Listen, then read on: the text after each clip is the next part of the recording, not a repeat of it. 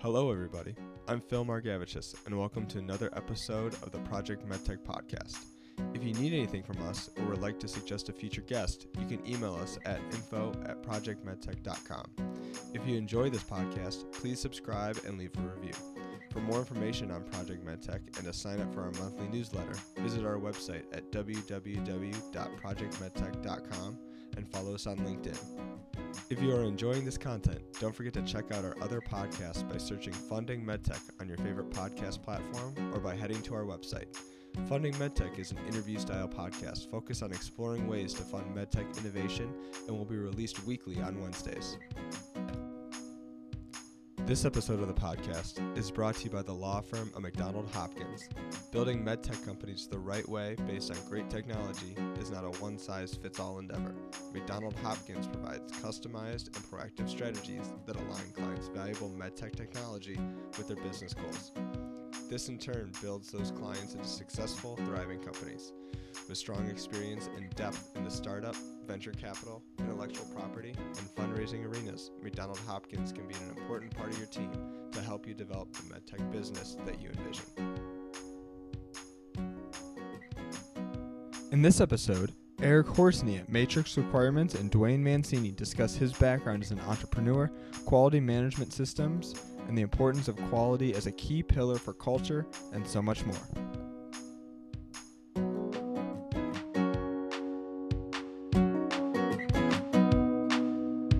Medical innovation starts with medical discussion. Talking about the future and what comes next with Project Medtech. Okay, Eric, welcome to the podcast. Thank you. Very happy to be here, Duane. Yeah, so Eric, I'm calling in from Cleveland, Ohio, and whereabouts in the world are you? Today I'm based in Paris. Right on. Yeah, it's always fun, since COVID to do these podcast episodes because before you shoot a podcast episode in person, but now a lot of the ones we do, most all of them we do are virtual, but it enables just to be able to talk to people across the world. So it's always exciting when we're doing a podcast episode where we're both sitting 7 time zones apart or whatever it is. So Eric, a introduction into who you are, what you currently do, but also your background would be great. Sure. So today I'm the CEO of Matrix Requirements. We're a software platform to help companies with compliance when it comes to building their technical files, as well as building everything needed for resisting to an audit. So that's what I do today. And my background is in software development. I'm a data networking engineer. I built, actually co-founded a financial platform that we sold 20 years ago, and then stayed in the acquired company, and then I took the leadership of a data streaming company, also in a regulated environment. So the data streaming for sharing data in real time, and that I sold in 2019. I stayed 3 years with the acquirer, and then took over the leadership of Matrix Requirements. What else can I say? I've lived in 7 states, including 3 states in the U.S., Mexico, and France. Ah, very cool. What states in the U.S.? California, Connecticut, and New York. Ah, cool. Did you have a favorite? Curious. Let's say if I were to go back to establish myself for a long time, I would go back to San Francisco. And even today, I still love it. Love the outdoors. I like the mix of technology and entrepreneurship. Whenever you go to a party, people are fascinated about technology, so you can get to meet with people that are that share the same passion. So that's a great thing. Yeah, And the weather is great. Yeah, that's not a bad thing, right? Yeah, exactly. um, yeah. So your background previously was all in software, right? And then Yeah, you kind of made the transition. You're still in software, but now you have like a heavy life science tilt to that. yeah, Do you enjoy that? I Like love an it. adjustment. Okay, yeah. Expand on that. Go Yeah, ahead. Yeah. without being too coarse about it, I'd say that the primary motivation in the financial industry is how to make money with money. Um, so you do meet with really bright and enthusiastic people, but uh, now in life science, you I think the whole environment is really well educated, and we all share the same passion for improving or saving the life of patients. And I really love it. It really gives a purpose to your day-to-day job. And I would be surprised not to finish my career in life science because I love it. And to tell you the truth, when I was 12-year old, I wanted to be a surgeon. Um, but then I kind of read medical encyclopedias, but I realized that I couldn't sustain the sight of blood. So I said, well, I have to change career, and then I went into engineering.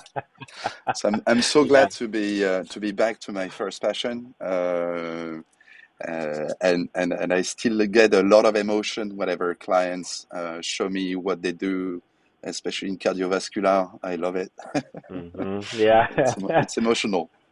Yeah, that's awesome. Um, it's funny. There's so many people who I've talked to that are in the industry who wanted to be some type of clinician, but the sight of blood or like a open body or a big wound or anything like that, just like they couldn't handle that. Needles, right? Things like this, Yeah, and so yeah, it's funny that you bring that up. You pronounce it metrics requirements or matrix yeah. requirements? Metrics. Same, both. Oh, It's okay. same, both. Okay, got it. Okay, got understood. When you started with the company, how large was it? When was it founded? And then how many people is it now? Where are you located? Do you service clients all Sure. over the U.S.? All that in detail, yeah. So when I joined, the company included 14 people, 1 4, and now we are 40. Wow. Yeah, the in terms of countries, our main country is Germany. We're a German company, and in terms of activity, our main country is USA. And then we work all across Europe with France, Italy, UK, Spain, and we have people in UK, in Spain, France, Belgium, um, also in India, and we also work with India, Singapore, New Zealand, Australia. Amazing. And what year did you start with the company again? 2015. 2015. Okay, Yeah. very good. Yeah. It was founded Uh, by two software developers in medical devices that were okay. working for an AI-based company, and they wanted to find a solution to automate as much as possible. As software developers, um, they wanted to do what they were good at, which is to develop a software to automate things, and this is what they did for their own need, and then put it on the market, and it immediately took off, and became a business. Wow, that's impressive. Yeah. And do you do life science across the board, or do you also do medical device, like pharma? Like, do you have a specialty? No, it's medical devices, and in medical devices, our forte is in software as medical device or software in medical device. So when software is embedded, so we call it SXMD, which is either in or a medical device. So SXMD. So Yeah, that's great. that's our forte. Yeah, yeah. That's where we Yeah. come from, and we developed the platform so that it'd be easy for developers to contribute to design items, as well as for our QA people to collect whatever is needed to prepare for technical files and any documentation, and management to be able to review and sign any documentation. So the fact that we've included the software developer persona from the beginning came from our DNA, and we're trying to encourage that culture of collaboration within firms, which happens to be kind of a pain area right now in many companies. Yeah. And so, I want to get to some questions about scaling your company and culture and things like that. But first, because we're talking about, the quality side of things, let's kind of stay on that. So you're keeping companies, you're helping them maintain their quality management system. Essentially, you're becoming their quality management system, right? I guess from your perspective, where are the biggest roadblocks that some of these companies run into with their quality management systems? Is it that they haven't started early enough? Is it they're not compliant as they go? I'm just curious from your perspective, what do you see? So the main concern we see is for any of those companies, they have a difficulty reconciling the agile culture of developers on the one side, where whenever a developer signs a line of code, it's a design statement, and it needs to be potentially documented and explained and tried.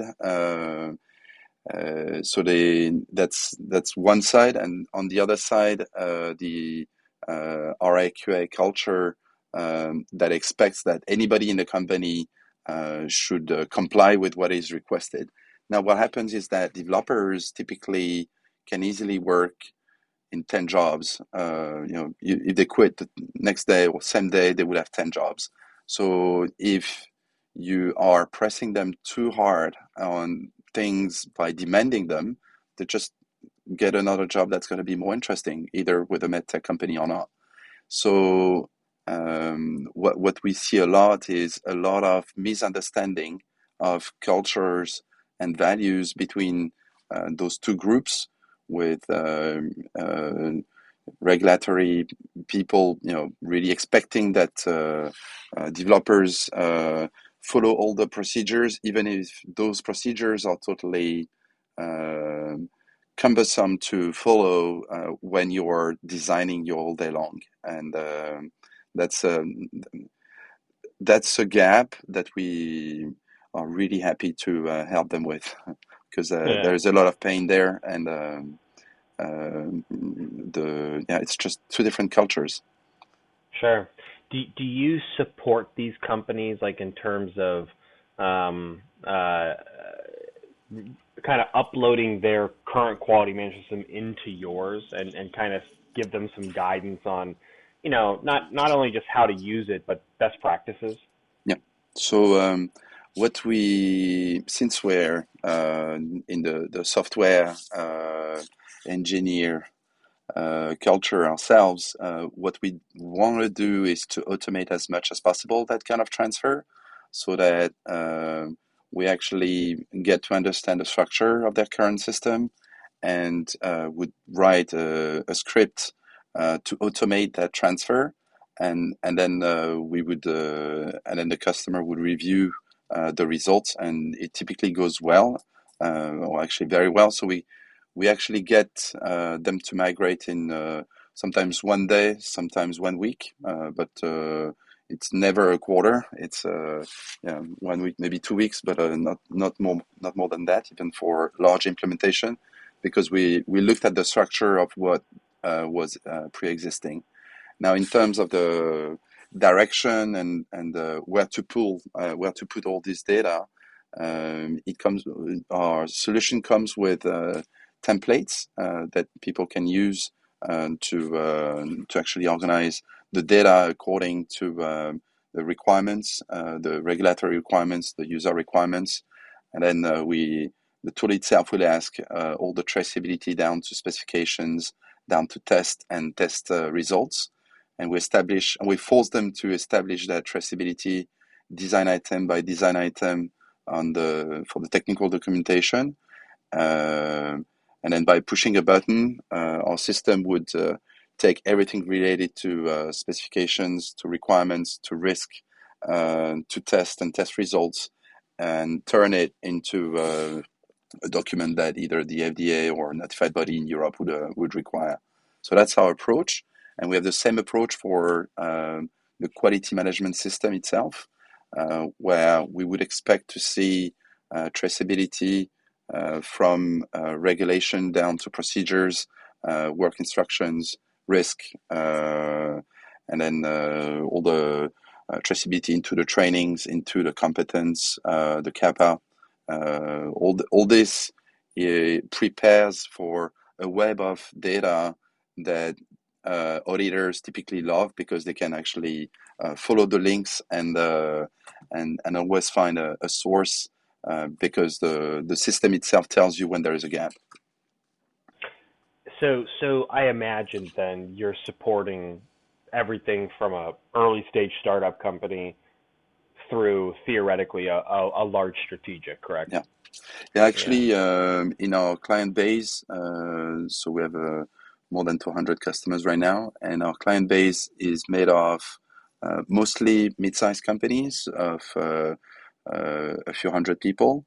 But then we have a large number of companies that are startups and a few large groups. And what happens is that typically the companies would start with us as a startup. And here we see a difference. For some entrepreneurs have never created a medical device before, so they tend to wait a long time before getting into automating their technical documentation and QMS, up to 20 people. But then when they have a complex medical device, which is our specialty, at 20 people, typically they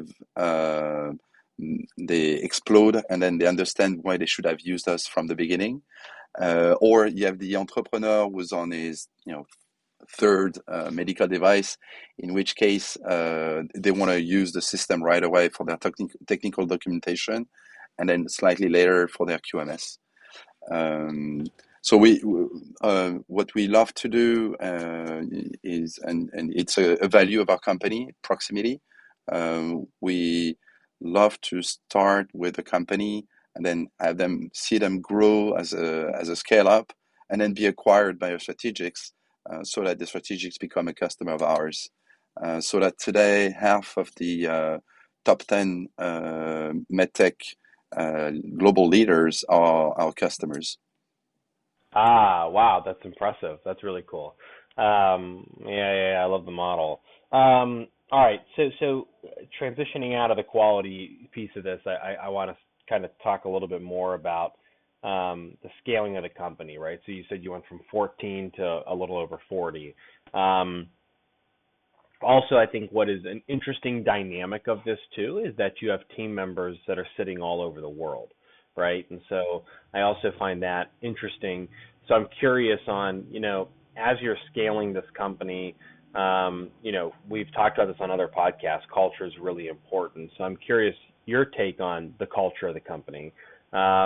But also, did the fact that you had people sitting in different countries also, how did that affect how you built that culture, right? Because obviously, when you think about that and you think about an early stage company, my head goes to, okay, well, clearly there could be language barriers. So there's communication issues, and communication is super important in an early stage company. And so just curious on your perspective on this. I don't think I've talked to someone just yet that's had, people at a small 40 people is not a ton of people at that size of a company that had people sitting all over the world. So I think, first of all, to me, culture can mean many things, but a definition I take is comes from Horowitz, which is what you do is who you are. So a culture is what you see people doing. It's not declaration of principles coming from the top.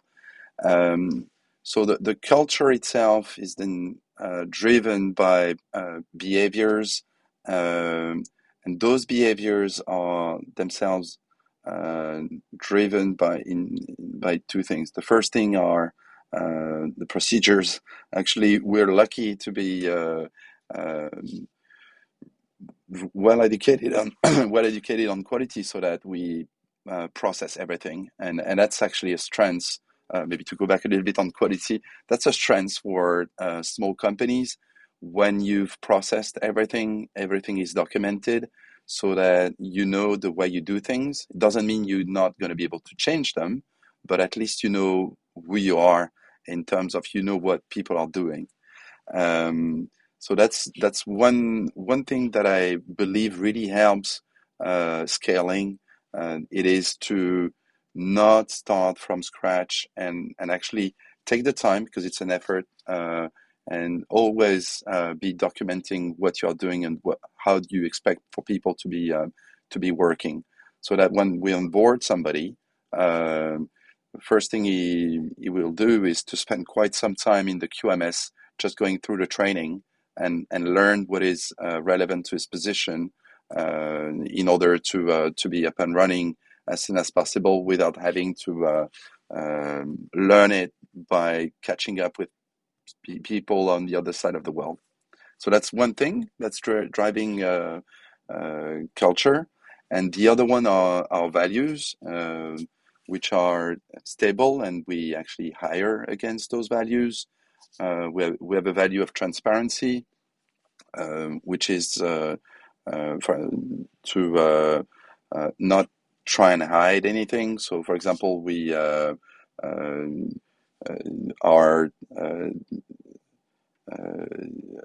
software itself is what we sell. We're not trying to sell you consulting or anything like that. For that, we have partners, and we're very direct about it with our customers. They know they know what they're getting, pretty much. So transparency is expected from everybody. The other one is proximity. So proximity with our customers. So in proximity, so we have a very good customer support. We actually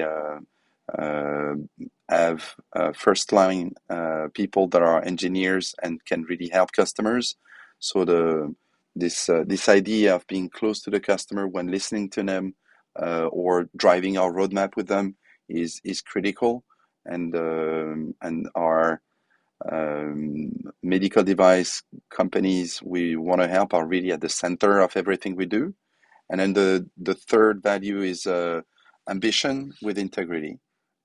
So in terms of ambition, we, as I described earlier, we really want to help customers adapt their system to their growth, because DNA doesn't change, but the manifestation of the DNA can change, so that you may have to change procedures as you grow.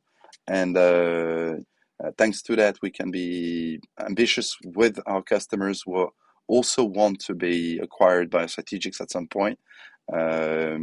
But we do that with integrity. So these are the values we would evaluate people to get in, and also evaluate our decisions.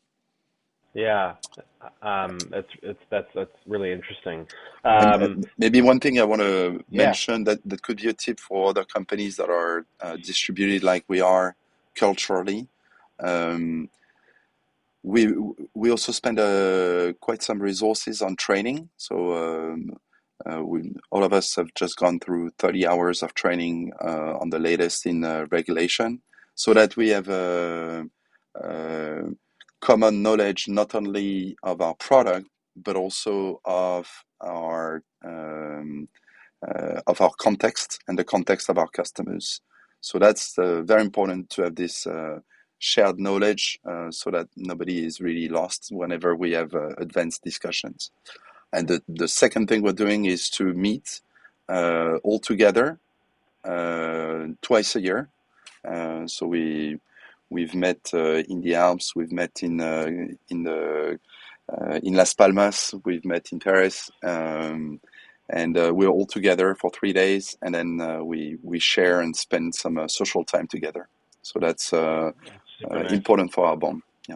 Yeah. I love the piece you said about the training piece, because I think that the more you can understand what your customers are facing and what they're doing and the other problems they have, the better it is, right? It's a better relationship that you can build with your customers rather than, hey, I know you have this problem with a QMS, let me solve that. But if you can understand the other aspects of the company, as you get more in depth into the conversation, it's only beneficial. So I think that's great. I'm also curious too. So you weren't a co-founder of the company, correct? There's two co-founders. You kind of came in as CEO. Walk me through that a little bit as well, and maybe like that transition period, because obviously you're coming in and you have to get a feel for what their culture is, but then how you might need to evolve that culture so that you guys as a company can get to that next step. And so kind of walk me through that and how that went and the sensitivity to it. Yeah,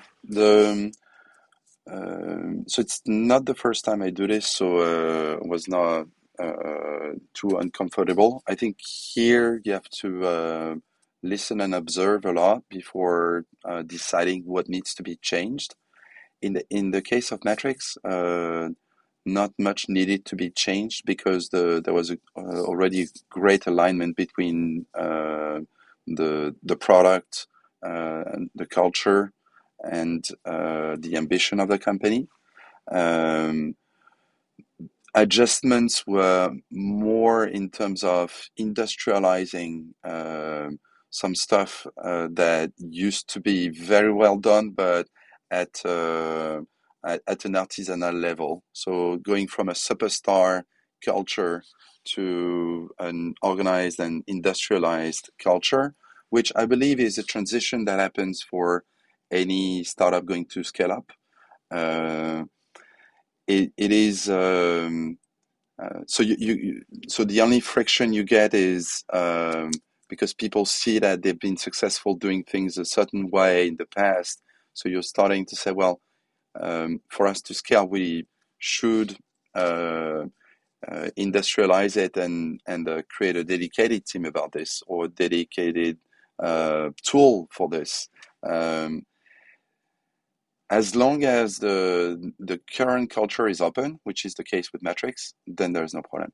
I think it would have been a problem if there had been resistance to change, and that was not the case at all here. And the two co-founders were really humble to understand what were the limitations they could have in developing the business, and they are let's say genius software developers, and they created an engine that is still excellent, but they also knew that they had no experience running a business and growing a business. So I guess that really helps. If you don't have that acknowledgement that must be done with a lot of humility on both sides, then I don't see how it can work. Yeah, no, it's super insightful. So Eric, what's next for Matrix Requirements? Like, what's the next couple years look like? 5 years look like? Is it still to continue to grow and get more clients? Is it expanding into another area? I guess what excites you the most about the future of the company? So what I think excites me the most is the fact that the SXMD market that we're after, and the community that we're targeting is expanding. I believe it's growing at 30% a year versus 5% for typical medical devices. So when it comes to SAMD or SIMD, I think we're in a safe area. We're quite happy with the geography we already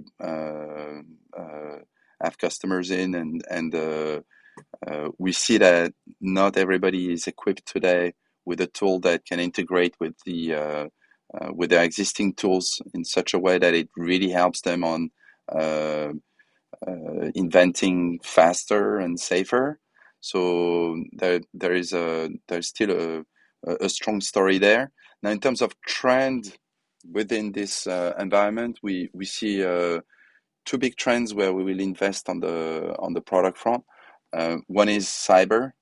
Um, there are regulations on cybers and standards, and there are not all of them well known by everybody. They are definitely not well understood. They are typically well understood by ops and DevOps, but not necessarily by RA/QA and software developers. So there is a lot of work to be done in order to help companies build security by design. So it's not only quality by design, it's security by design, which is what you see in the best software companies. So building that in the medical device industry is pretty much a mission. And I believe that with advance in technology, the cyber threat will unfortunately go bigger and bigger. And as medical devices get more and more connected, the impact that those threats could have through the software to the people's integrity is going to be more and more apparent. So that's an area where we want to invest cyber. And the other one, everybody talks about it, so it's no surprise, AI.